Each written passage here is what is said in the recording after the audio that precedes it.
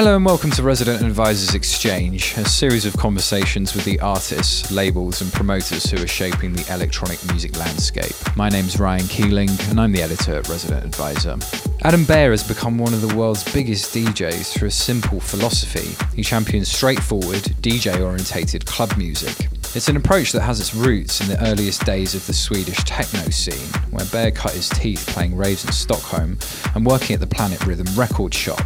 When it came to making his own music, Beyer channeled his experiences as a drummer into a hard-hitting, groove-orientated sound that can be traced right through to his latest releases. This aesthetic has been mirrored in Drumcode, a label and crew he's overseen for almost 20 years now. Under the Drumcode banner, Beyer has put on parties around the world and spread his message through a radio show that goes out globally across 40 stations. Despite the apparent simplicity of this message, Beyer says there's always been a misconception about what he does and where he's headed, which is where we started our recent conversation in London.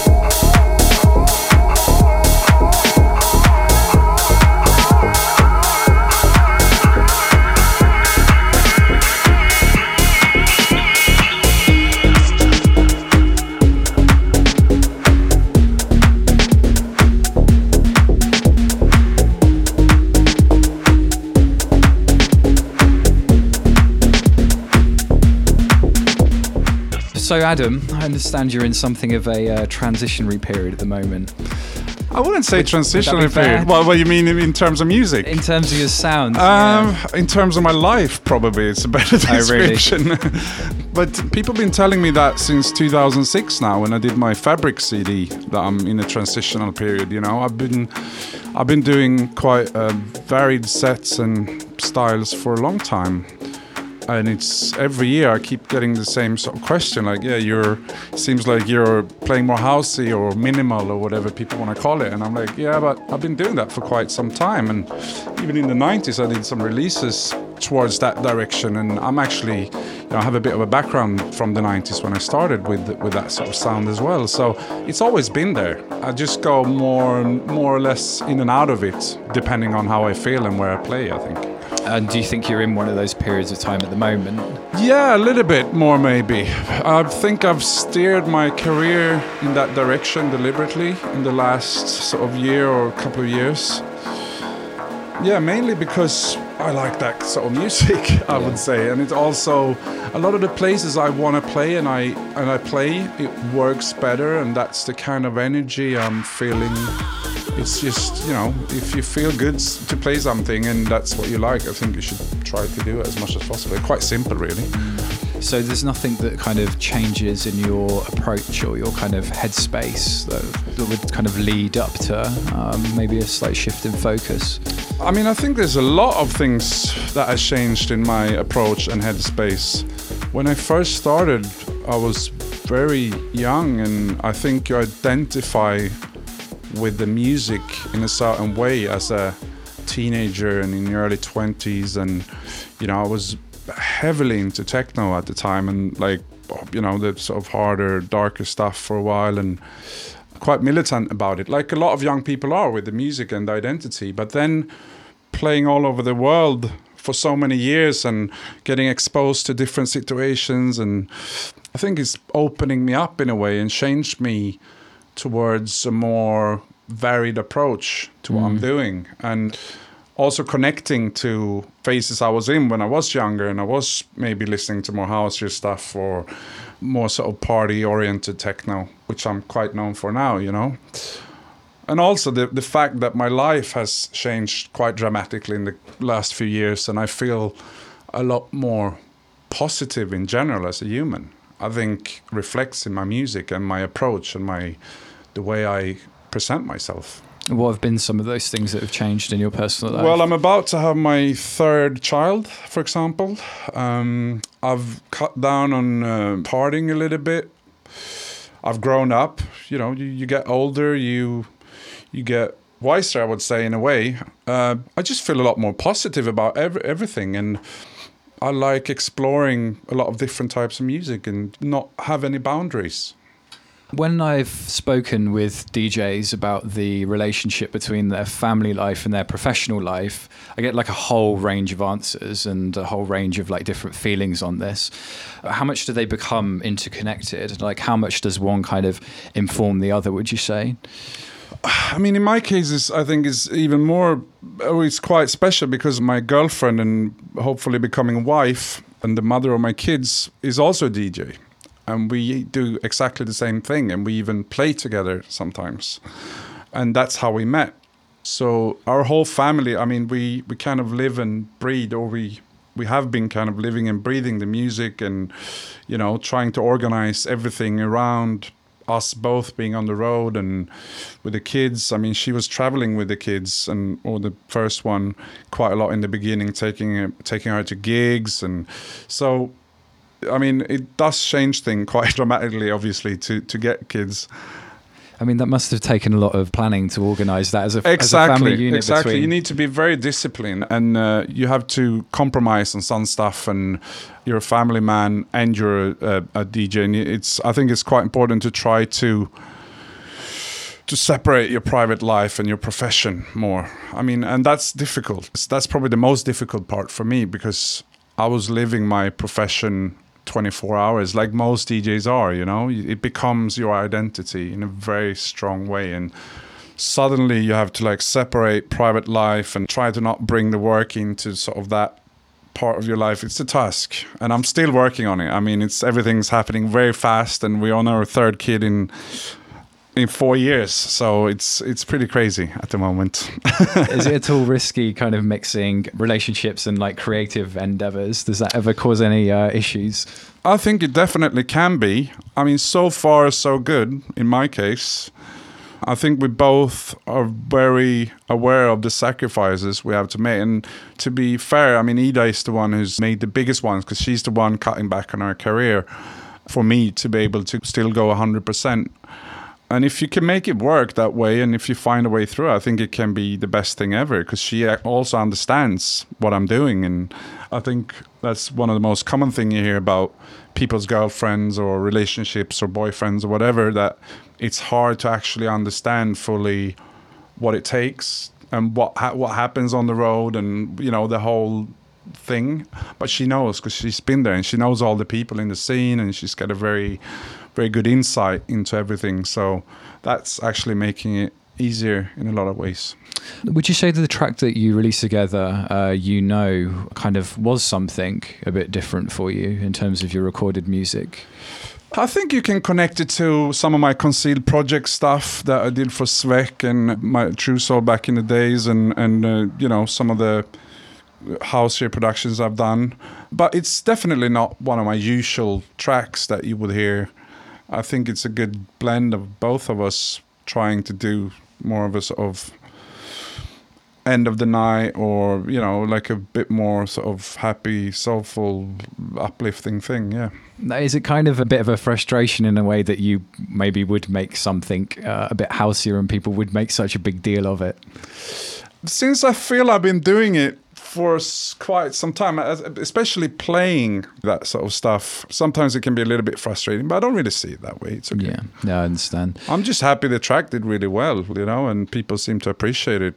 For a while, I mean, when I did things like that, there was a big sort of techno community being quite resistant, you know, you would get a little bit of shit or whatever for it. But now I've seemed to wash that thing off. Like my fans and the people who still believe in me and follow me, they seem to appreciate me doing those kind of things. So I'm really happy about that, actually. Do you feel as though music consumers are a bit more open-minded these days, maybe more than they were 10 years ago?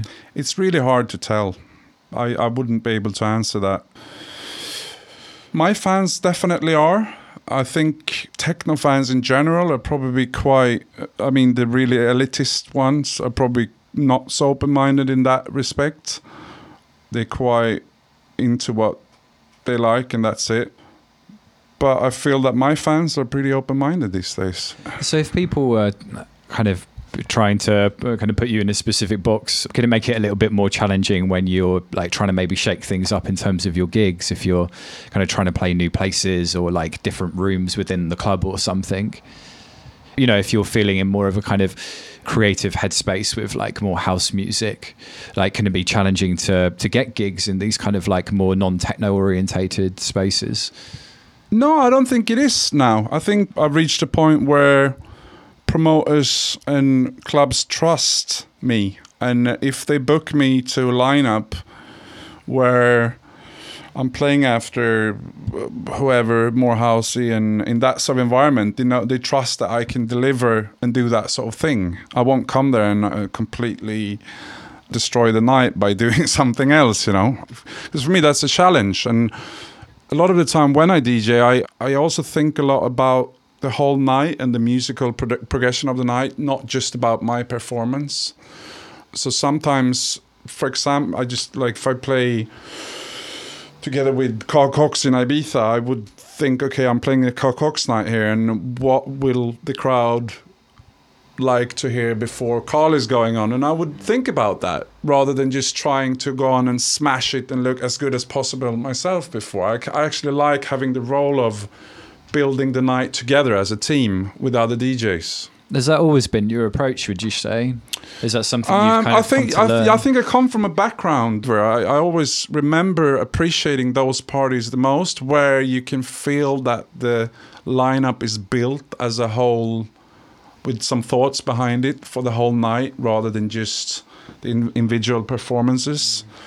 Although if I'm playing a big festival and I'm on a headline slot, I'm not gonna think like that as much, obviously, because then I'm there to represent my sound and what I do. So it depends, but that's something that's always in my mind. And to connect to the question, if I'm getting asked to play that sort of party or an after, or you know, I always try to adapt. And in terms of your labels, we were talking about this kind of idea of the ebb and flow of what you play and kind of how it varies from year to year. Would you say that that's reflected in the music you release through your labels also? Do you feel like there are sort of periods where things might go a bit more housey? Or not as much, because I make quite a big difference between Adam Beyer and mainly Drumcode, although I'm very heavily associated with my label. Like in my mind, there's a difference there, you know. Drumcode always has had a quite a sort of clear, I think, vision and role in the scene and what we've been releasing and the kind of sound. And although it obviously does change over the years a little bit, and it maybe it's not following trends, but it's leaning left and right a little bit. You know when it's a Drumcode record kind of thing. Sure. True Soul, my other label, is more open. It can be pretty much anything released on there, as long as it's not Drumcode stuff. Yeah, no, usually a bit softer, more clubby stuff. You talked about it in terms of a long-term vision. Like, how would you define that yourself? What is that vision? I mean, the vision as a DJ is just to spread your music and your vibe, and as a selector, I mean, it has changed over the years, and that's what we talked about earlier. I mean, I think it's actually a really good question. I think I have to come back to that one. Because it's such a big thing. I never actually thought about it. Okay, to flip the question to talk about Drumcode, would you say that has kind of a defined message or a kind of defined aim, if you like? Yeah, I think so. It's quite unpretentious club music. My idea when I started it was quite simple. It was a techno label with music made for DJs to be played by DJs without putting too much political or conceptual things around every release. It was more just a tooly label for DJs. And then obviously that we have expanded and it's become a bit more advanced and the music has changed. And back then it was a lot about tools and playing with on 3 decks and being able to, you know, manipulate the music that way. And now it's maybe more about the individual tracks and stuff. But yeah, I still see a red line running throughout those 18 years. When we last spoke to you, I think it was 2010, you used the word unpretentious then as well. Yeah. Is this something you kind of hold quite dear in terms of like how you connect with music? I didn't used to be that way, but I think the scene and everything has formed me to become more like that for whatever reason. Is it kind of a case I of just... really respect people being pretentious about their music, and I like those sort of conceptual things, but I think it's important to realize what you are, and Drumcode as a label, and which has become, I mean, I never even expected it to be that way when I started it, but it has become almost like my life work, you know, because it's been 18 years and it's my platform. I think it's just find its own place in the industry, and we have a very distinctive sound that people can relate to, and it's never been a big favorite with the press and the conceptual people, but with the public it's always been massive, you know, and for me that's always been more important than trying to please someone else, if you know what I mean. Like, it kind of is what it is, and yeah, I like that approach, but I don't think it's an easy thing to do. There is a concept behind it, and there is a lot of thought going into it to keep it that way. You kind of want it to seem effortless in a way. Yeah, I don't think it does. I don't think it does seem effortless, because nothing is in this day of age and in this scene now. It's such a fierce, you know, you got to be quite on your toes, and at least if you want to, you know, cut through the noise, because it's so much of it. So there is a lot of thought, and I mean, I've been living and breathing the label and the music since day one. So my idea was never to attach like an idea or a statement to the label like some other people within the same scene do, you know. That was never the idea with Drumcode. Have you felt something resembling like increasing pressure due to competition down the years? I mean, you kind of alluded to, you know, cutting through the noise and it being a much more busy scene these days. Like, is that something you feel on an ongoing basis? I think I would be lying if I said it wouldn't. I think most DJs on this level feel it that way in a way, because most people these days are managers. Most people are fighting for their billings. There's charts everywhere, there's numbers, there's social media. I mean, it's hard not to look at it and to be involved in it, you know, if you want to work on that level and be part of that sort of the scene I'm part of, and those festivals and the whole thing. What I've been learning over the years, though, is to deal with it in a way that I don't let it affect me too much personally, just like I don't go to forums and read too much. And I think that can break people quite easily, and it's hard to get diluted and start, you know, questioning your sound or what you do, because there's so much instant feedback all the time, and people on the internet can be negative, and, you know, more than in real life. And if you don't know how to deal with that, it's, you know, like I said, it can break you. So yeah, it's definitely having an impact. But since I've been in the scene for so long and been with the internet and everything, I've seen it come and go, and I find my way to deal with it without letting me affect me too much. Tell us about your A&R process. How does that work, and has that changed much down the years? Yeah, it has, because in the beginning the label was only me and my Swedish colleagues, and it was really like a family affair. And now it's open to anyone pretty much.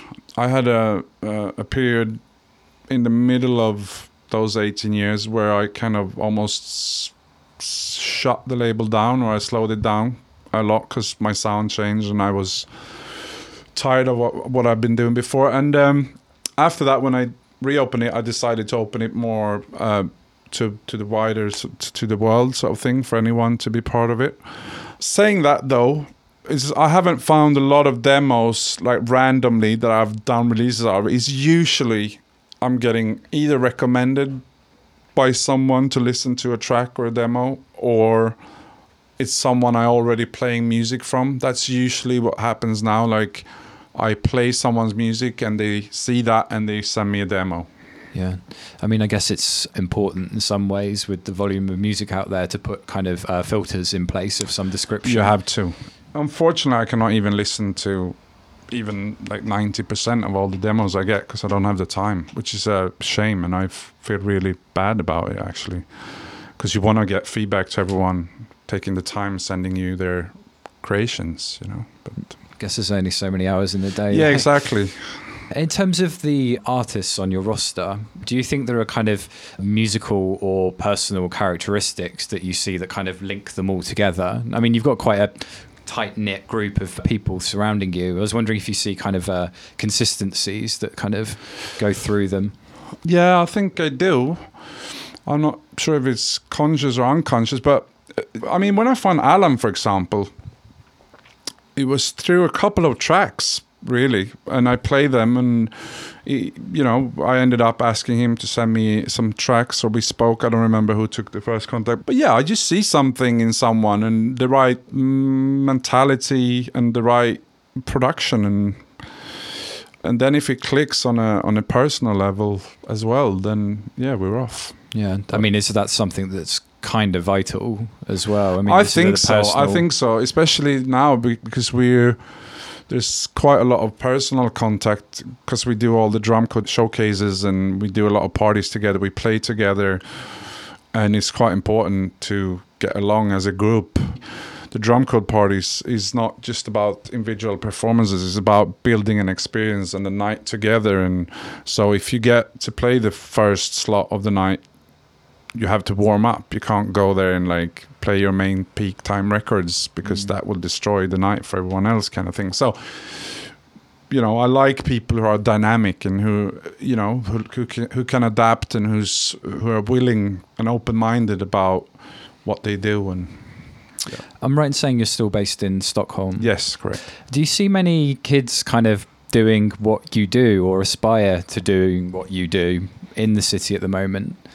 I'm probably the last person to ask these questions because I'm living there, I'm sleeping there, but I also have my family there, so I don't go out. I'm not really connected to Sweden, unfortunately, that much anymore. I mean, electronic music has boomed there like everywhere else, but it's still on a sort of EDM level a lot, or on a very underground. There's a very good, actually, sort of core underground techno movement as well. And I think, yeah, there's quite a few people doing stuff. I mean, Sweden has a big reputation for producing musical talent in all sorts of genres, especially looking at how small the population is. So yeah, there's definitely things going on, but I don't really find people doing exactly what I do and that sort of thing. It's either a lot more commercial or a lot more underground at the moment. I mean, in terms of the time period when the first techno records kind of hit the city, would you describe the interest in the sound around that time as being really quite healthy and thriving? Like, I'm just kind of interested to know what the first wave of the sound in the city was really like. I think on an underground level, yes, and on a sort of youth culture level, yes. In terms of media and in general, there's never really been any interest. Yeah. It's still, I mean, Sweden is still a rock country to the core. And back then it was more than ever in the 90s. So, no, it was just more a group of friends doing what we did, and we managed to get our sound and our thing across. I mean, was it something that you kind of felt like you immediately connected to? Did you kind of get it straight away? What do you mean? In terms of, well, just as kind of techno as a sound, I'm just interested to know if it like made sense to you on an immediate level. When I first heard it? Yeah. Or, I mean, I've been DJing since 87, 88. Okay. I started when I was 11, 12. So I was buying records and playing other types of music, everything from commercial stuff, pop to hip hop to house and hip house and acid house when that hit. And then, as soon as I started to find the first techno records and whatever in 1991, I pretty much knew that was it. So I would say yes to that question. I did get hit instantly by the sound and by that stuff, but I was really young and I was still searching for my identity within the music. And when I started to produce in 93, I was still into a very mixed blend of everything. And I think that was at that time, none of the genres had really crystallized in the same way as now. Now you're like, there's such everything is in boxes and you know exactly what everything is. Back then on a rave, we were playing Stone Roses records together with, Rising High and XL records and then an RNS record and suddenly like old New Beat. It's just a big mishmash of everything, which was really nice. And I think some people miss that even today. But yeah, it took some time for me to find what I wanted to do. And I did some records before I started to put my name on stuff, which were not really representing my style or my sound. But I'm happy because I knew the moment I did find my sound, and that's when I started to put my own name on stuff. And I also called it Drum Codes 1. It wasn't even on Drumcode, it was on a record label called Planet Rhythm. And it was more percussive and it was techno. And I was like, this is it. Now I can put my name on it and let's go. Is that when the pieces fell into place for you? Kind of this focus on percussion? Is that how you define it, would you say? Yeah, very much so. Yeah. I was on a holiday and I think I've just left school. And I just had this idea. And I was a drummer before. I played drums since I was 9 or something. And I was always fascinated by drums. And I was obviously thinking a lot of where I wanted to go. And I had a couple of records out on different labels, some more towards hard trance, some hard acid stuff, like really hard acid stuff on Drop A's Network, which was a Midwest label from US back then, and Direct Drive from New York, Overdrive from Germany, labels like that. And then some trancey stuff on Planet Rhythm as well, like hard trance / 150 BPM sort of things, which was the sound back then. But I didn't really know what I wanted. I went on this record hunt in Berlin once, and I came home with a lot of Jeff Mills records, and I think that was around the time, this was 93, 94, when I started to form my love for techno, and I realized that was what I was going to do. I think I just liked the pureness of it and the clear vision, such a strong theme around it. Were you able to kind of successfully transmit your message within Stockholm? A little bit. We had this huge club for a couple of years in Sweden where we played and stuff, but what was the name? Docklands.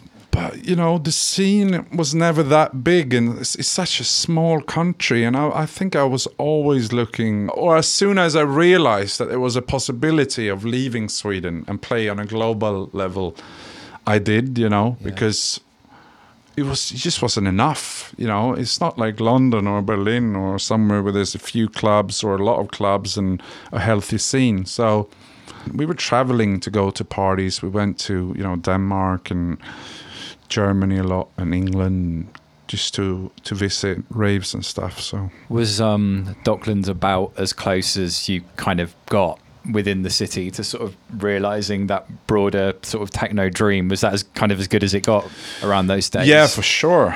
That club would stand up pretty well today. It was like a big Berghain almost. It was in an old sort of dock where they were building ships back in the day.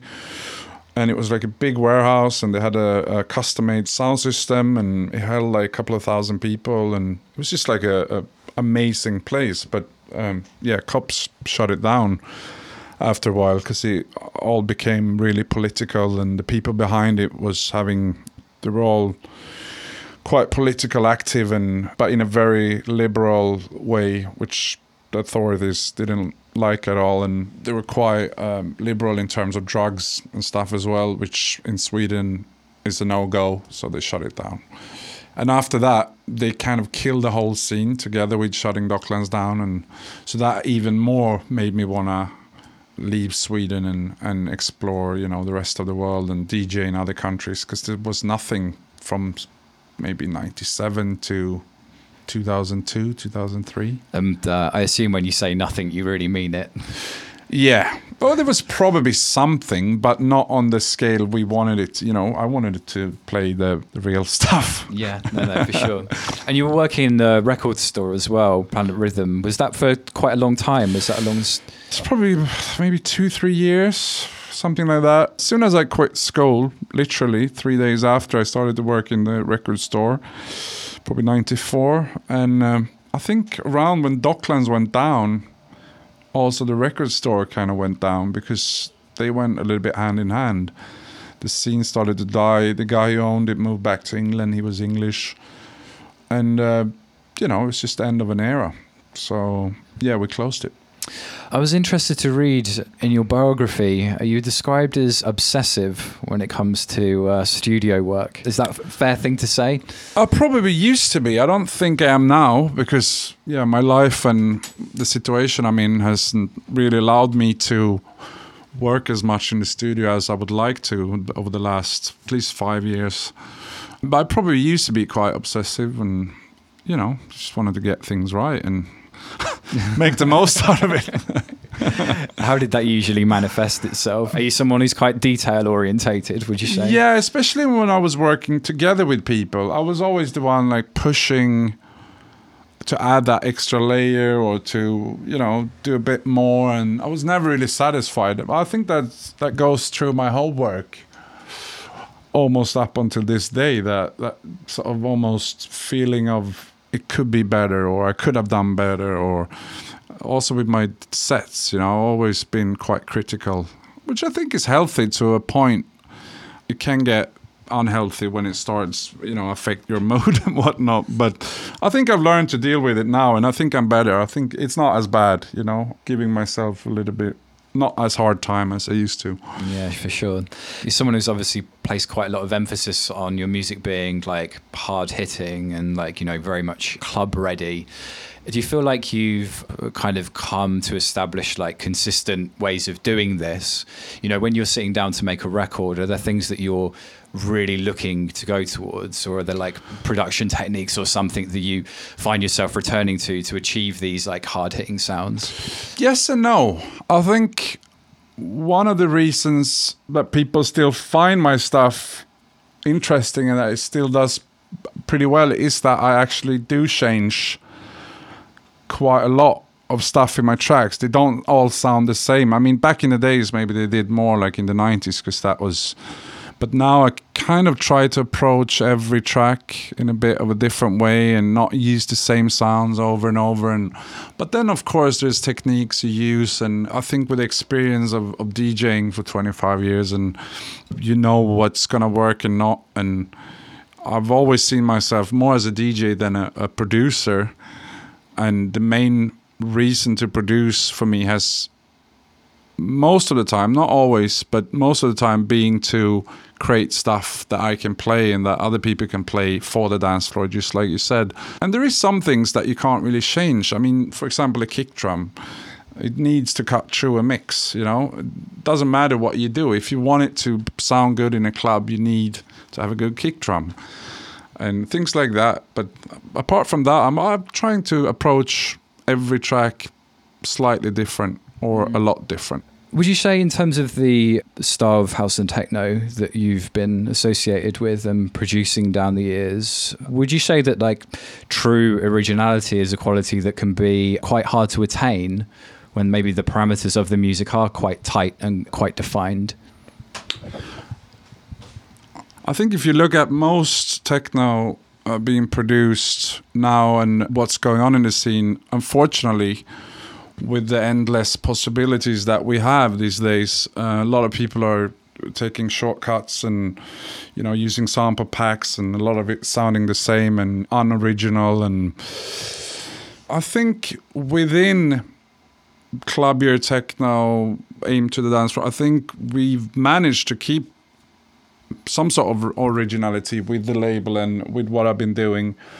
it's all a bit relative, and it depends on what you compare it to. And it's not the first thing I'm looking for anymore in the music, because I think, since a lot of it is done to use when DJing, I think the really original part is a bit more up to the DJ, maybe how you blend the stuff and what you play and how you play it. And sometimes the tracks, for example, if you play like a track that is quite sort of generic and has a certain formula that we've heard a million times, together with something which hasn't, that creates maybe something quite interesting, you know. So since the music is quite DJ focused and not maybe made for just listen to track by track, I think that's how I approach it. Yeah, I see. You know, do you think are there particular producers that you admire for kind of pushing things forward down the years? Are the people you really respect in that regard? If there are any, or who they are? Or... Yeah, just from your side. Yeah, of course, there's always going to be people that, you know, pushing the boundaries, and I think, you know, I think we've been doing that at points in the history, and I think there's a lot of other people doing it right now, but it's getting harder and harder, and being one of the people who's been there from the beginning, I think most of the time these days I can always find a reference to something that has already been done in most people's music. So it's hard to get blown away and feel like, especially with techno, and feel like, wow, I've never heard this before, or this is original, or... I mean, like a lot of kids right now is into this sort of lo-fi, analog hardware, that whole thing. And, you know, I feel I did that in the 90s, and it just doesn't, you know, like people get excited about an 808 and a 101, and I just don't really get that excited about it anymore, because I played around with it for many years when I was young, and, you know, it feels like I've heard it all and I've done it, and I get excited more about other things and cross-genre things where, for example, last year when we had, you know, Deep House blew up, and to infuse a bit of that sort of sound into techno, which, for example, Harvey Mackay did on Drumcode. For me, those things are more interesting when we start using vocals in techno and just, you know, genre crossing things. But it depends. I mean, to me, those kind of questions are almost too relative to be able to answer in a good way, because it's so much down to the listener and to who you are and what you're looking for and what purpose you're using the music for. I mean, it's an art. So to say that one thing is more original than another, how can you? Who are you to decide? You know. I wanted to talk a little bit about your DJ gigs, and I'm assuming at this point, and well, actually probably for a long time now, most of the shows you play are as headliner. Have you been someone who's traditionally been comfortable in that role? Is that something you kind of warm to? Is it something that you're like happy with?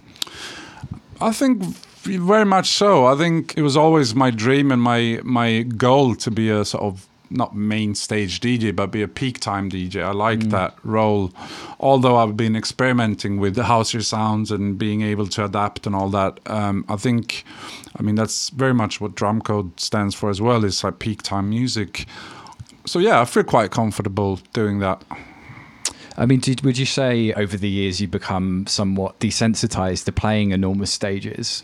I mean, I assume you've played some just unbelievably sized gigs at this point. To be perfectly honest, I'm probably more comfortable on a stage like that than sometimes standing in front of 50 people. Oh, really?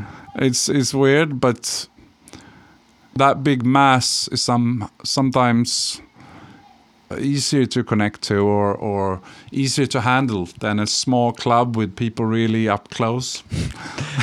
Is it maybe because it's like something of a disconnect almost if you are up on a stage?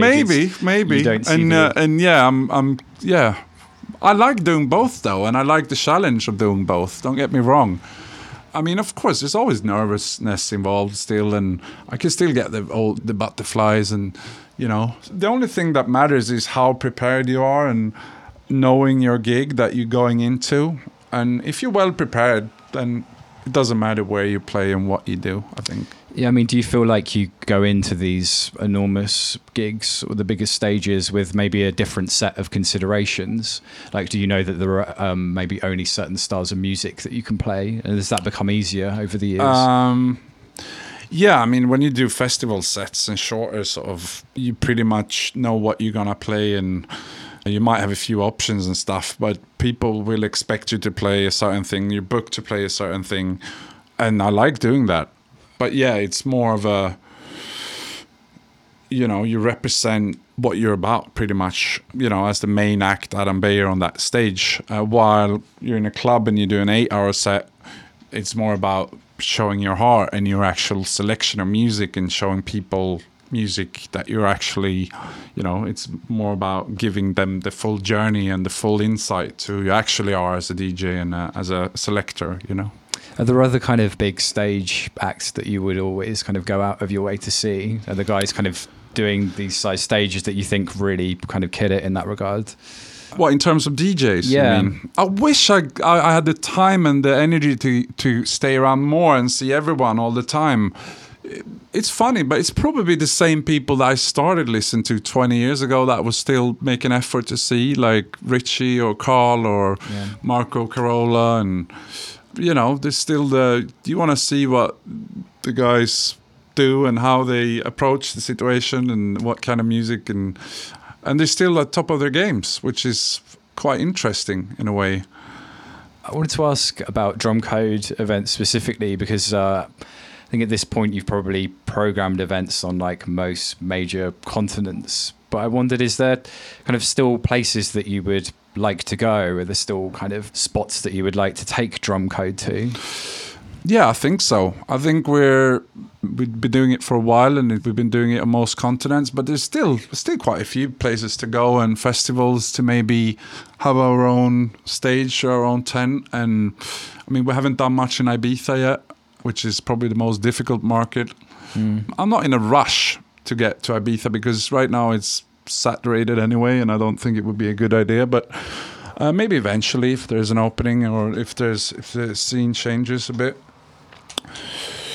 We've been doing London for, I think, 5 years now, US Street Car Park, and which has been a sort of warehouse. We've been doing Halloween parties for maybe 2,000 people. And this year we're taking quite a big step up, and we're booking a lot of non-DC talent. We have expanded it to a 6,000 cap venue.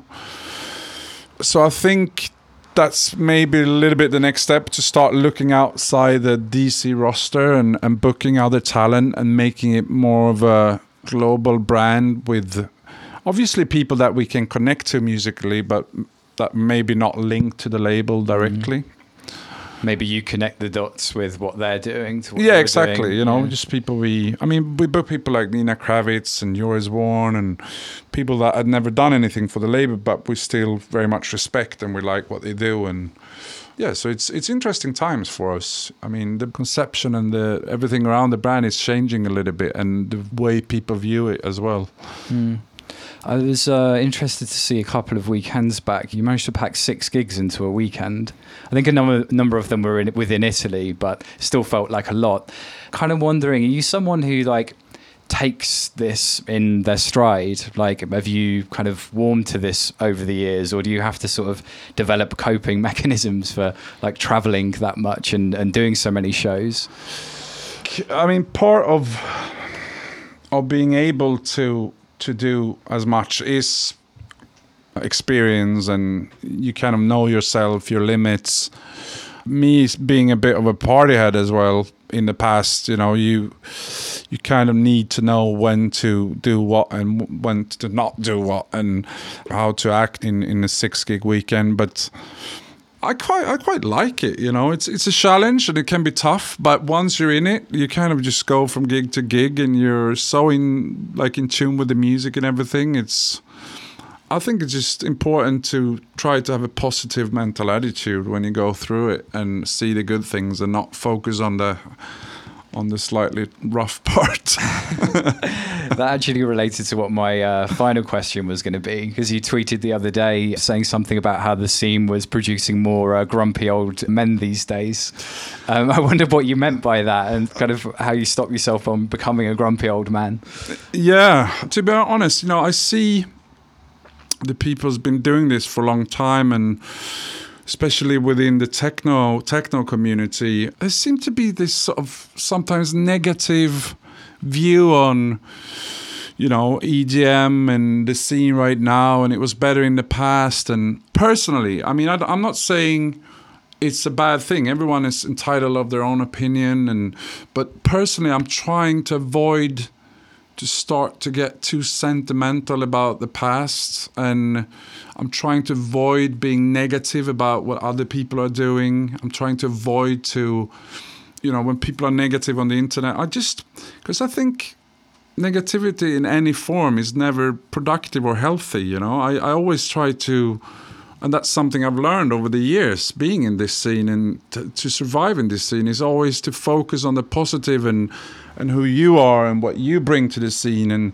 not look too much to what other people are doing. And if someone else is successful, like, wow, even if the Swedish House Mafia or the Avicii or anyone, like, I respect those people because they did what they believed in. And maybe I'm not listening to their music, but I'm very respectful of success and someone who's managed to achieve something. And I think it's, if everyone could think a bit more like that, it would be a much more healthy, funny scene to be in. Because sometimes I just feel like people are too judgmental and too narrow and single-minded. And unfortunately, I see some of my colleagues, even openly on the social medias, being negative about stuff. And I never understood it. I think, why focus on things like that? Go and focus on something that makes you happy and maybe tweet about that. That's how I try to approach it myself.